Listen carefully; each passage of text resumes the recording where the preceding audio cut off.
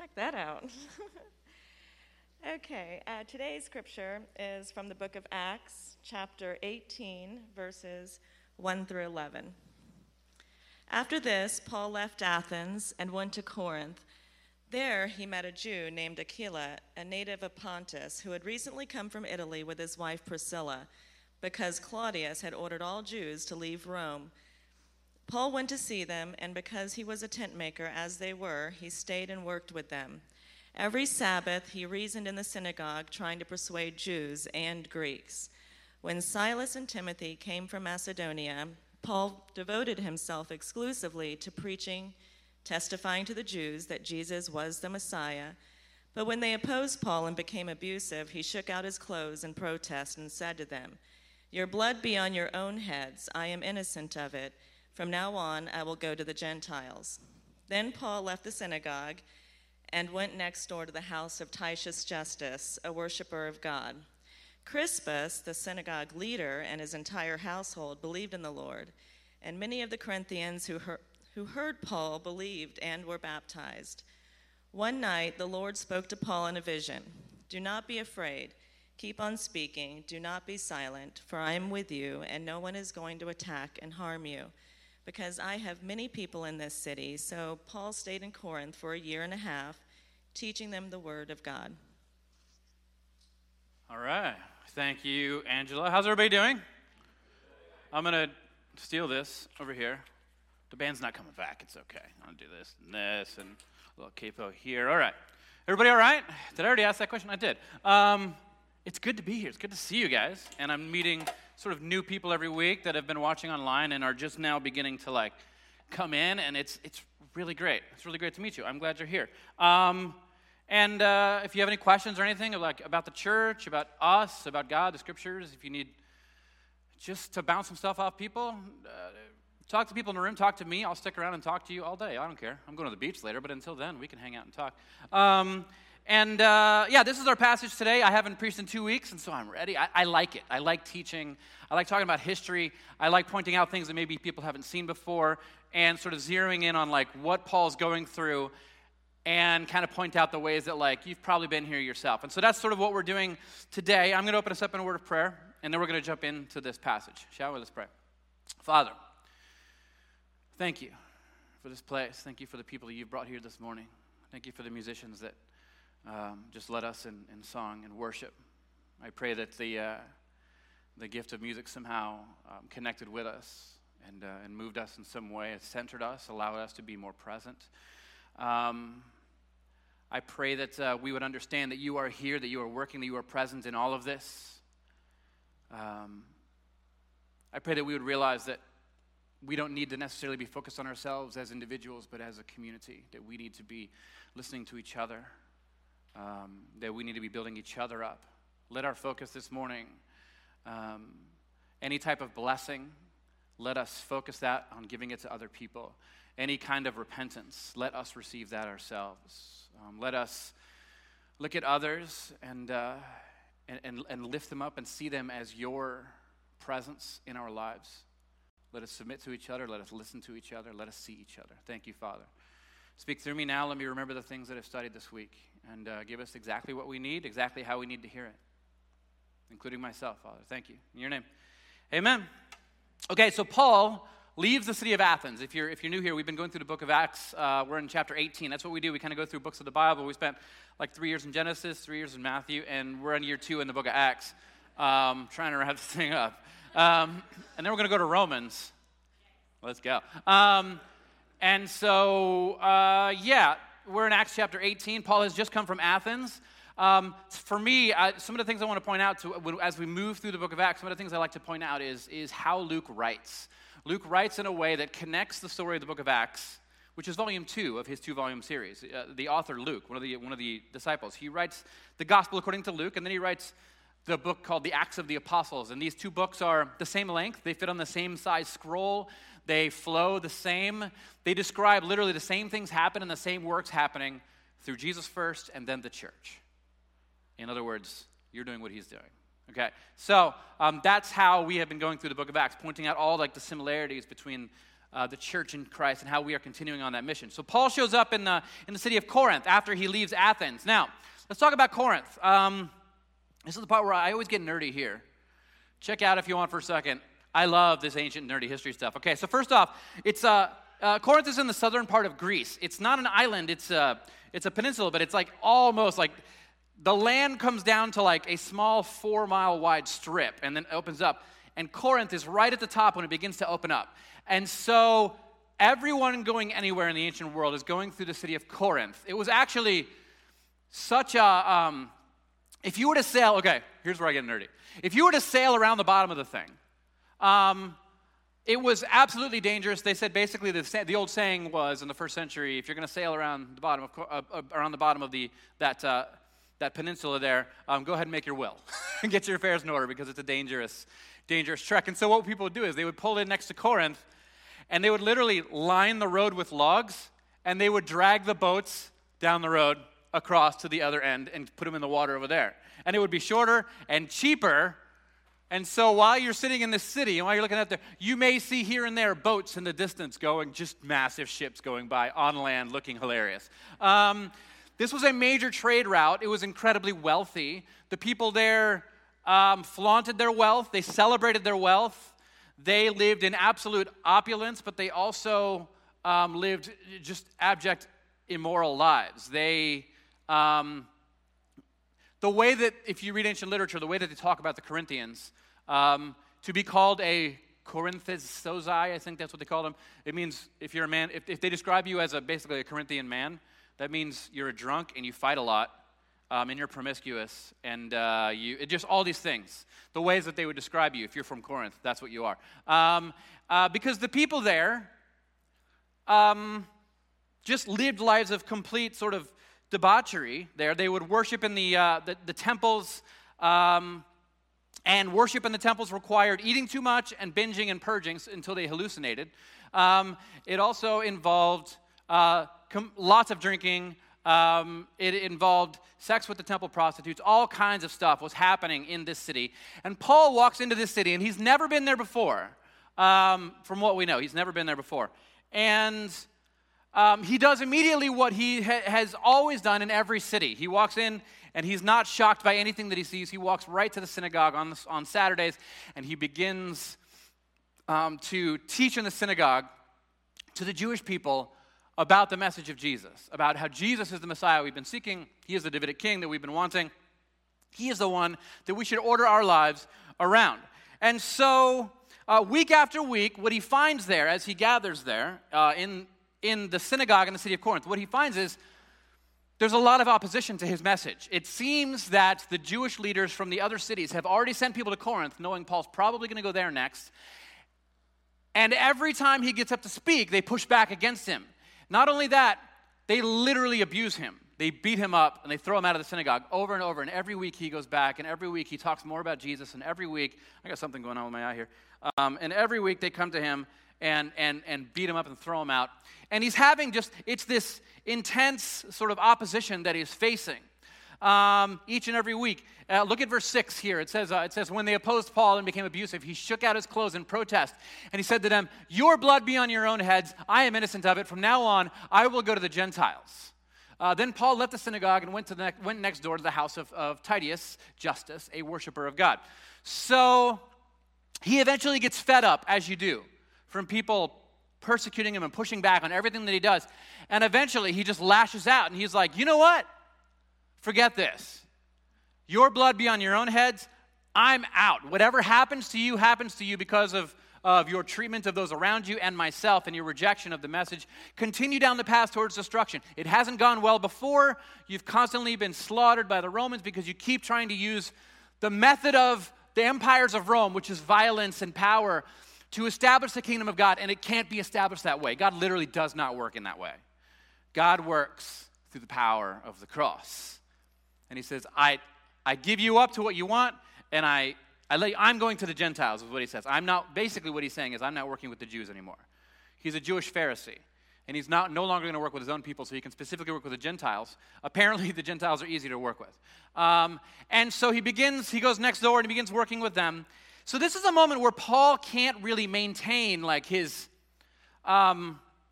his emotions. He can't maintain peace and calm, and he lashes out. And it's sort of, I would say some of the fruits of the Spirit fell off his tree here, and they had to regrow after some pruning, probably. I don't think this was a good look for Paul. I don't think this was what he was supposed to do. I don't think this is the correct response. And here's the thing about the Scriptures. When we read the text, we have to realize there's two different types of text. There are prescriptive texts, which is the Bible sort of saying, like, here's what God wants his people to do. And then there's descriptive texts, which is, here's what God's people did. And they're not always the same thing. Actually, most of the time, they're not the same thing. And that's sort of what we're talking about this morning. And so oftentimes the reader believes that whatever the main character is doing or claiming, that is what should be done. And so we just read the Bible, and every character, again, I've hammered on this a lot because I want people to understand it. We read the entire Bible as if every character has an equal voice when talking about God, but they don't. Jesus is the premier voice in the Scriptures. Jesus is the one who we look to hear what God is like, to see what God is like, to know what God is like. And anyone who varies from the direct actions of Jesus has not acted in a godly way. This is what we've been given. This is how the early church interpreted this as well. Today we tend to read the prophets, and we tend to read the kings of Jerusalem and everything. We tend to read all of them as what they say is equal to what Jesus says. And we just kind of try to find like a system to put it all together, some sort of systematic theology where we can sort of build everything together and somehow like make it work, and you read it like a math equation or a puzzle. But really what the early Christians were doing is they were looking at Jesus and they were like, I didn't know God was like this, but now I know. And so now I'm going to go back and read the Old Testament, and I'm going to see the ways in which they understood God and which the ways they didn't understand God. And I'm going to hear the prophets, and the prophets they're speaking the message of God to people who need to hear it. It's a whole thing. Like when you look at this, you can't just look at what Paul's doing and then say, Paul did it, I'm doing it to you. Jesus never did this. This is not what Jesus was doing, okay? So a lot of Christians have this sort of skewed reading of the text. And so many times in our life, though, what Paul is experiencing here, I get it. You get it. Like, you've experienced this. People pushing back on you constantly so hard that eventually you're just like, I'm done, I'm out. Do your thing. And I'm taking my ball and going home. Find your own ball. And this is what we tend to do. And so we experience working with difficult people through difficult subjects of disagreement, and sometimes they become abusive. And it's not usually physical abuse today. Back then it was. You were just allowed to abuse people back then. But today it's typically emotional abuse that can do plenty of damage and take years to recover from, and it's difficult. And so perhaps you've experienced this. I imagine you have, and I imagine probably in the last year and a half or so. And so oftentimes, though, it helps to remember that Jesus experienced this as well. Jesus is not a stranger to these kinds of things. Jesus experienced this, which is probably exactly why this story is captured in Luke's writing. Again, you have the Gospel of Luke, and then you have Luke's writing called the Acts of the Apostles, the planting of the church, and they're parallels of each other. And so Luke is purposely pointing out all of the ways that the people of God are going to run up against everything that Jesus ran up against. And even when we respond in our own flesh, we can look at what we did, and we can look at what Jesus did, and we can say, I'm so glad he went before me. I can look back, and I can adjust. I can just follow Jesus into this thing. I can repent, and I can say I shouldn't have done that, and I can make it right, and I can walk behind Jesus who's going before me. Christ before me, right? That's the chant. That's the prayer. Jesus knows what that's like. He's been there. There's one point where Jesus is preaching a sermon, and it says a massive crowd, probably hundreds and hundreds of people, walked away from him. They got mad. What he was saying was too heavy for them to accept, and they walked away. And he turns to his disciples and he says, are you going to leave too? And they say, where would we go? Where would we go? We've built our lives on this thing. There's no one else to build our lives upon. Jesus has been there. Jesus knows. And Luke wants the church to know that our life and ministry runs parallel with the life and ministry of Jesus. And so something happens. Paul leaves, sort of ruins his testimony to them, if you will, and he goes next door, which is awkward, because now he's next door to the synagogue, and he's in the house there, and every morning he walks out, and he's like, damn. And he But he begins to teach there to the Gentiles who aren't allowed to go into the synagogue because they're not full Jewish converts. They haven't been circumcised. And so he spends his time with them. They believe in God. They believe in Yahweh, and they want to follow you. They want to live by the laws. They believe in the vision that God has painted for the world. But they're not full Jewish, and so they're not allowed to enter into the synagogue. They're not allowed to go into the temple or in Jerusalem or anything like that. So Paul ministers to them. This becomes Paul's full-time ministry. Paul eventually completely moves away from ministering to the Jewish Christians, and the other apostles continue that work. And Paul ministers specifically to the Gentiles, and his whole point is finding a way to include them. His whole mission is, we know from the prophet Amos, from the prophet Elisha and Elijah, we know God's going to bring the Gentiles in. Why aren't they in? And Paul seeks out to include the Gentiles. This is what God has called him out to do. This is what he sees his role as. And so that's what a lot of his work is. But as he's ministering to these Gentiles, something happens one night. This is what happens. One night the Lord spoke to Paul in a vision. Do not be afraid. Keep on speaking. Do not be silent, for I am with you. And no one is going to attack you and harm you because I have many people in this city. In other words, you are not alone. There are people here that I have been working on that you have no idea about, and I will bring them to you. They will stand side by side with you. You are never alone in this entire situation. In verse 11 it says, so Paul stayed in Corinth for 1.5 years, teaching them the word of God. This is the longest Paul stayed in any city during his missionary journeys. 1.5 years. From the city of Corinth, he will write letters to Rome. That's where we get the book of Romans. If you flip to the back, the last page of the book of Romans, there's a list of like 16 people, I believe, maybe more. Those are the people who he's there with, who God apparently says, they're with me. And God brings them to Paul. And you can read that list of people. It's Jews, it's Gentiles, it's all together. And they're helping Paul write this letter. And they're thinking in unison. And they're discerning the Spirit of God together. And it's this thing that God does for him to encourage him through this whole thing. But God speaks to him and he prompts him that this is not the way of completing the mission of God, this shunning people and kicking them out. No, open your arms and bring them in. The mission of God is centered on love. There's a commentator, William Jennings, in his incredible book. Some of you have asked me, like, I want to read broadly when I study the Bible. I don't want to just read the same old European theologians. What else was happening in the world? Who else has written about the scriptures? What other Christian brothers and sisters do we have out there that I can read? William Jennings is a great one. He's an African-American theologian. I forget where he teaches. If I think of it while I'm going, I'll let you know. But actually, he's going to be doing a stint at the seminary that I graduated from as well. He writes this commentary on the book of Acts, and here's what he says. He says, love might sometimes threaten to abandon, but it never really does. Love threatens sometimes to abandon. That's kind of what we sometimes do. If you've got kids, how many times yesterday did you threaten to take away their screen time? Their screen time. How many times did you threaten to ground them, but you just didn't? I know. And you think you're a bad parent for it. But here's the thing. That's kind of sometimes what love does to you. Like, love threatens sometimes big consequences, but it doesn't follow through all the time. Love never really abandons anybody. That's not what love does. Paul's outburst was not really a part of God's plan. We know the plan of God because we can look back at the story of God throughout the history of the scriptures and the history of the church.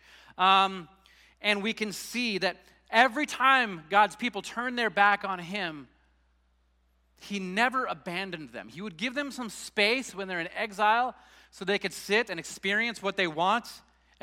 Oftentimes, like, the wrath of God is just God saying, okay, I'm going to take my hands off for a little bit. I'm going to let you experience exactly what you want, and let's see how it goes.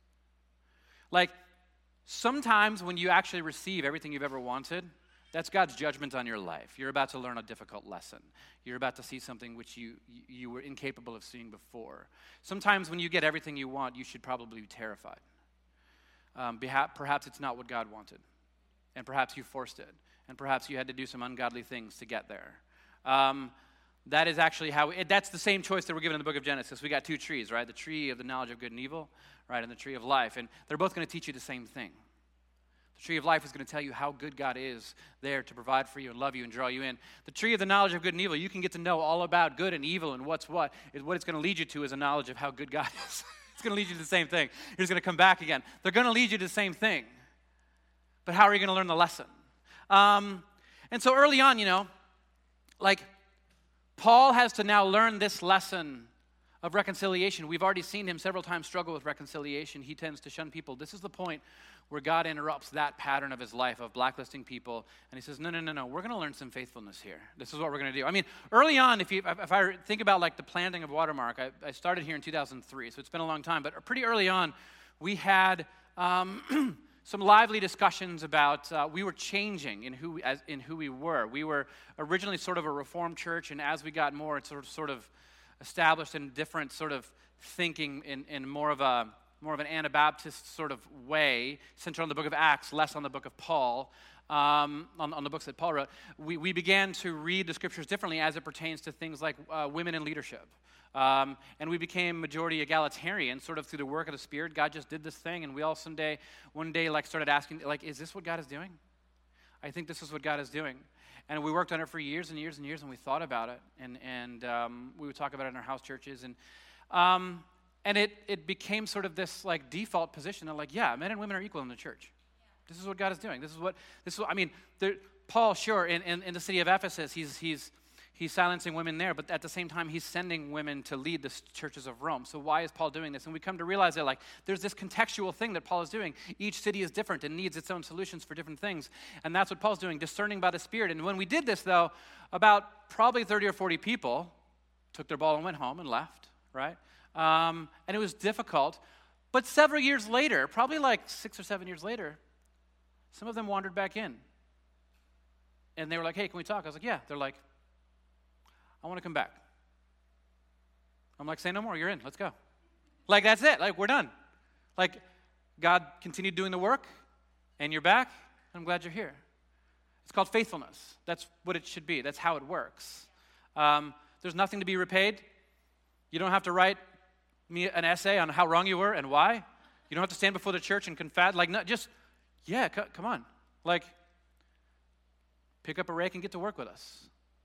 You're in. So, like, sharing in the suffering of Christ is something that we need to grasp. And when I say sharing in the suffering of Christ, maybe you hear that and you're like, that's a weird thing to say. Paul said it all the time. There was a way that Paul and the other apostles viewed these types of trials, these moments of great difficulty. Paul eventually came to see them as, oh, I'm becoming Christ-like. I'm having a really, really hard time right now. Things are really bad. I'm becoming more Christ-like. And Paul puts it together like this, and here's how sort of Paul writes about it in the book of, in his letter to the church in Philippi. He says, I want to know Christ. Yes, to know the power of his resurrection, the participation in his suffering, to become like him in his death, and so somehow attaining to the resurrection of the dead. And how did Paul think this happened? By understanding that he was living out the great theatrical performance of the gospel of Christ. And every time it becomes difficult, he sort of looks back to volume 1 of the life of Christ, and he says, Jesus went through this as well. What did he do? I will follow our great pioneer right through this whole thing. I will follow him right through. I will do what he did because I don't have any answer on my own, and the only other thing I can default to is the culture around me, and they're kind of violent. And so I have nothing else to follow, and so I'll follow Jesus. And in this way, Paul believed he was sharing in the sufferings of God. So let me ask you a question. Like Paul, have you ever actually, struggled to love God's people? The church. Yeah, that was a quick yeah. Yeah, me too. Have you ever, really looked at the church and you're like, I don't even know what that is. I grew up in it, and it's always been this wonderful thing. I don't know what this is anymore. I don't know what's happening. And I'm angry. You struggle with loving the church. You want to be done with her. You want to throw her away, shake the dust off your feet, and take your ball and go home. That's the only sports reference I have. That's all I got. The temptation to lose patience with God's people is not an anomaly. It's very normal. You felt it. I felt it. God felt it many, many, many times. I mean, here's the whole thing. If you read the Old Testament, the one thing you can't help but come away with is God's people get pretty terrible, and God just gets better and better. Amen. He just gets better, but he just keeps chasing them down. And I don't understand it. I don't understand what he thinks he can accomplish with all of us, but he has a plan. The Father felt this, what you feel, what Paul was feeling all through the scriptures. Jesus felt it through his entire ministry. At one point, he turns to his disciples, he goes, "Are you still so dense?" He literally says that. That's how we translate the phrase. Are you still so dense? You still don't see what I'm doing. And they're like, I guess I don't see what you're doing. Because we're all wrapped up in our ways. Paul and Timothy and James and Peter, they all share your struggles with the church. They share my struggle with the church. We're all sort of in the same struggle. It's godly and holy and Christ-like to look at the church, to look at God's people and say, I'm not going anywhere. I'm not going to throw you away. You can throw whatever you have at me. You can hate me in however many ways you want. You can treat me as ungodly as you want. But here's the thing, I can see through that.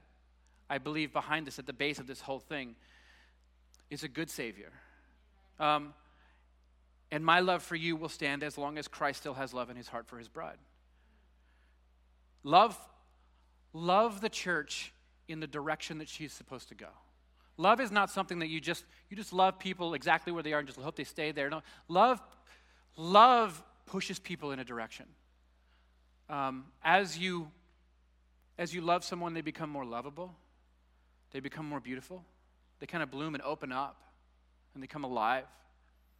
This is what the church needs, to be loved again. We have millions and millions of podcasts mocking and trashing the church all day long. And perhaps they belong. At some point, we're going to have to understand that God's vision for Paul is the same vision God has for us. Stop being afraid, stop having fear. Don't give up, go back in and engage again. So after some time and a word from God, Paul picks up the work again. And the text tells us that he even stayed there for 1.5 years. And so what this is all about is faithfulness. I told you sort of we've got 2 series going at the same time. We've got the book of Acts, and then we've got sort of this underground series that we're doing on the fruits of the Spirit. Faithfulness is a fruit of the Spirit. Faithfulness finds its root in the character of God, so that it also must be manifested in the lives of God's people. Psalm 100 talks to us about this. It says, "For the Lord is good, and his love endures forever. His faithfulness continues through all generations." There is not a generation that has not been engaged with the love of God. That God has not come down and said, "I'm with you, and I'm for you. Please follow."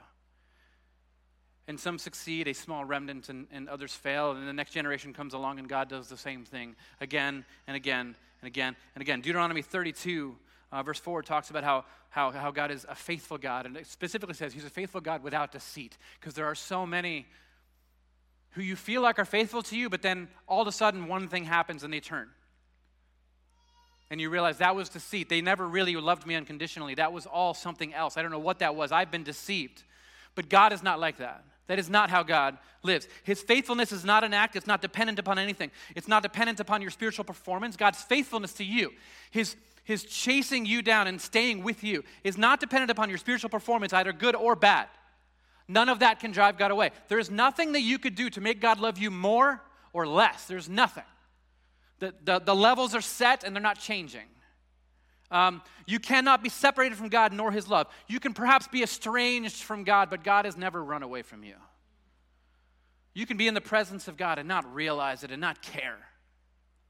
But that is not the attitude that the present God has with you. Reliability, steadfastness, constancy, fidelity, dependability, trustworthiness. This is who God is. This is who we are supposed to be becoming. James writes to us, and he says, "Consider it pure joy, my brothers and sisters, when you face trials of many kinds, because you know that the testing of your faith produces perseverance." Now, the word faith here is this Greek word pistis. Everyone say pistis. Pistis. Okay, that's a word. It's the root word of the word faithfulness. It is sort of like it's the constancy of pistis. Like it's constant. It keeps moving. Pistis is a word that would be interchanged in the first century for allegiance, for steadfastness. For believing in, for trusting in. It was a word that sometimes they would use to describe if someone is on a dock and they have a large load, they want to put it on a boat. They roll the whole thing over on the boat, knowing that the boat's going to still float when they get it on there. It's to roll everything over onto it and believe. Okay? Faithfulness. So when he says, consider it pure joy, my brothers and sisters, whenever you face trials of many kinds, because you know that the testing of your faith produces patience. The same root word is there. Our first instinct at passages like this, though, is to individualize it. And we look at it and we say, it's about my personal trials. This is about me and, like, my struggle to, like, make ends meet, my struggle to, like, advance my career. And we personalize it, and we just, again, what I like to call sprinkling a little Jesus on our lives to try to make ourselves feel better about how we live. But that's our first instinct. But the word faith here is, again, the same word as faithfulness, is about trust and allegiance and commitment. And James says that this learning to persevere when things get difficult and your faith in somebody, like your faithfulness to somebody, just perseveres on through to God and to the church, to others, to other people. When you persevere in your faith, here's what he says. When you persevere in your faith, let perseverance finish its work so that you may be mature and complete, lacking nothing. The perseverance is supposed to teach you something. Learning to persevere. Love people through all the difficult things that they bring to the table. It's hard to do. It's something that can only be done by the power of God because God is the first one to show us how this works. And so it's supposed to teach you something about yourself, about others, and about how people change. We sometimes feel like I've tried everything to change somebody. Like, I try everything to change them. Look, I shamed them, and I mocked them, and I screamed them on the internet, and I argued with them, and I showed them all this list of facts about why things are not the way they seem to them. I've even blacklisted them and blocked them and cut them off, and they still haven't changed. And I don't understand why. Am I the only one that thinks that's crazy? Faithfulness is how God has changed everyone, ever. God has never changed people by just leaving them alone. That's why Christians love the concept of hell so much. Have you thought about this? We're really good at throwing people away. How could God not be like us? But he's not. God chases people. He doesn't stop. He pursues and pursues and pursues. And we think, I've used all the tools at our culture that we've all come up with collectively. But the problem is we've rejected one last thing, which is what Christ is offering. Christ-likeness, faithfulness as a tool of transformation. Sticking with people, though they hate you. Praying for them, for their well-being, for their flourishing. When Jesus says, love your enemies, he doesn't mean kill them. He literally means pray for their flourishing and work for their flourishing. There's something in their life that is broken, that only God can fix, and you are the manifest presence of God in the room. Move towards them and work on it. Put your privilege and your desires aside and stay with people. And not only that, consider it joy, James says. Have you ever thought about the people that are writing these things? The apostles that are writing these things. The lives that they lived were harder than anything we can imagine. And yet they're always writing about joy. And it's so hard to wrap your mind around. And interestingly, James tells us that our faithfulness to these trials, it makes us what he calls perfect. This word, let perseverance finish its work so that you may be mature. Depending on what version you have, if you have an ESV, I believe it says perfect and complete instead of mature and complete. We tend to think of perfect as morally perfect, ethically perfect, had no sin at all. That's not what they're talking about in the first century. This was a regular word, this word perfect. It's a regular word that meant things are as they should be. It means to fulfill your purpose. So in other words, here's what this means. If you have a clock, like a nice clock made by, what is a clockmaker? I don't know I'm sure they have a fancy name. A clock sommelier, it's not. And you have this clock, and they give it to you as a gift, and you look at it, you're like, wow, it's beautiful. And you have a stack of papers, and there's a fan on, and you put them on the papers. You put it on the papers. You say, it's perfect. It's exactly what I needed. It's going to hold those papers down. That's not what it's for, okay? When you put it up and you read it to tell the time, that's what the word perfect in the scriptures is about. It's doing what it was designed to do. It's accomplishing exactly what it was meant to accomplish. So what James is saying is like, no, this is all part of it. There's a work here that God is doing. It has a purpose. It's fulfilling it. And Paul changed from this point forward. Because, I mean, again, like I said, this is where he writes the book of Romans. And the book of Romans is different. What's happening, if you haven't heard me talk about the book of Romans, let me give you a general idea of the struggle, of why the book is written. It's not a book about salvation. It's not a book written to tell people how to get saved. I know this because they're all Christians. He's writing to a church. They know how to follow Jesus. He's not telling the people in the church how to get saved. He's telling them what it means to be saved. He's telling them what it looks like when you live it out. And so what's happening is there's all these poor Jewish Christians who were the church in Rome, but were exiled by Caligula 10 years earlier. And so they're not allowed to, now they're poor, they're wanderers, they're the diaspora. And the church becomes a Gentile church while they're gone. Eventually the order to get the Jews out of Rome is rescinded after the death of Caligula, and the Jews start coming back about the time that Paul comes to Corinth. And a year later, Paul writes this letter to Romans because he hears what is happening in Rome, and it's probably the same thing happening in the city of Corinth, where the Jewish believers and the Gentile believers have different moral structures, and they don't know how to be a church together. The Jewish people are very religious. They're high church, right? They're like the Anglicans. Like they dress up and they have liturgies and they live very, very moral lives. Very, laid out. They follow the law. The Gentiles are more like Watermark. No, the Gentiles, though, they're not doing the same thing.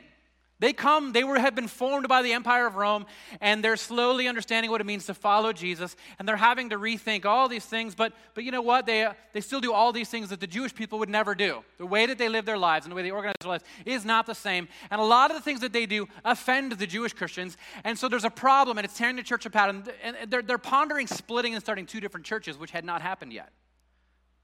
Ponder that. We invented the church split. We invented multiple churches in one city, not God.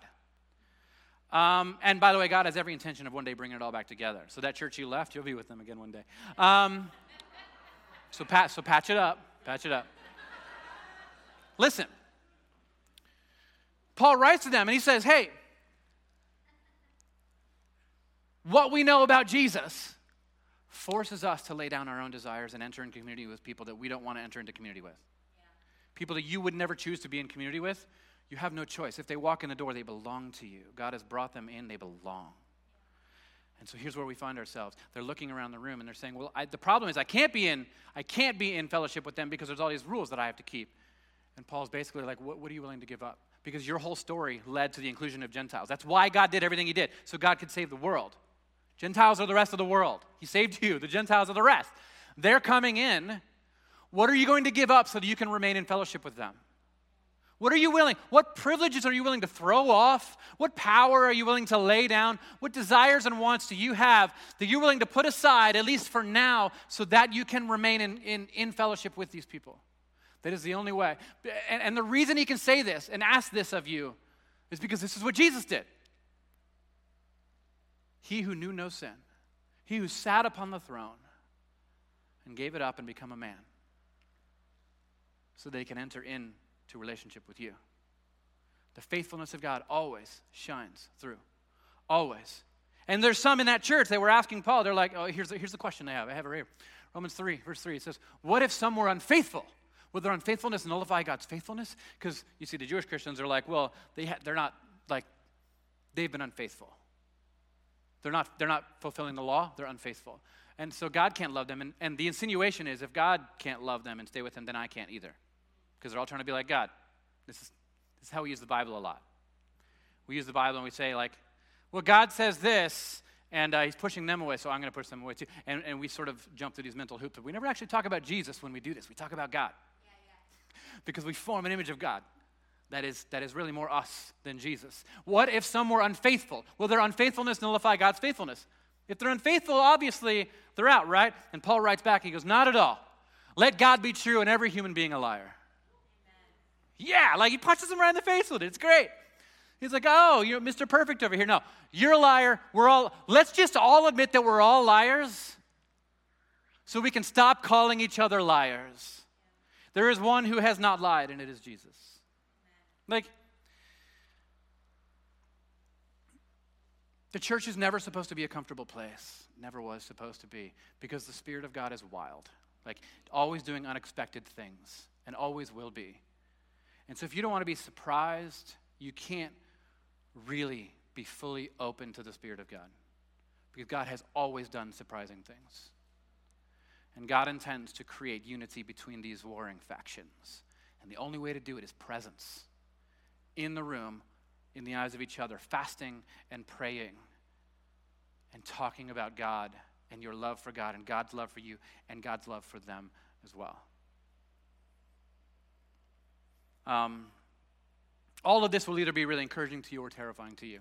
Either way, that's for you to figure out how you're feeling about it. We have been so formed by the culture to throw people away. But God is patient, not wanting any to perish, but everyone to come to repentance. And if that's going to happen, it's not going to happen in a vacuum when they're by themselves. And it's not going to happen over the internet. It's not how it works. And so how do we learn the attribute of Christ? How do we learn faithfulness? Cliffhanger. That's what we're going to talk about next week. So let's pray, shall we? Let's pray. Father, thank you for this place and these people. Be with us this week. Unsettle us. Make us uncomfortable with how things are. Let us listen to you.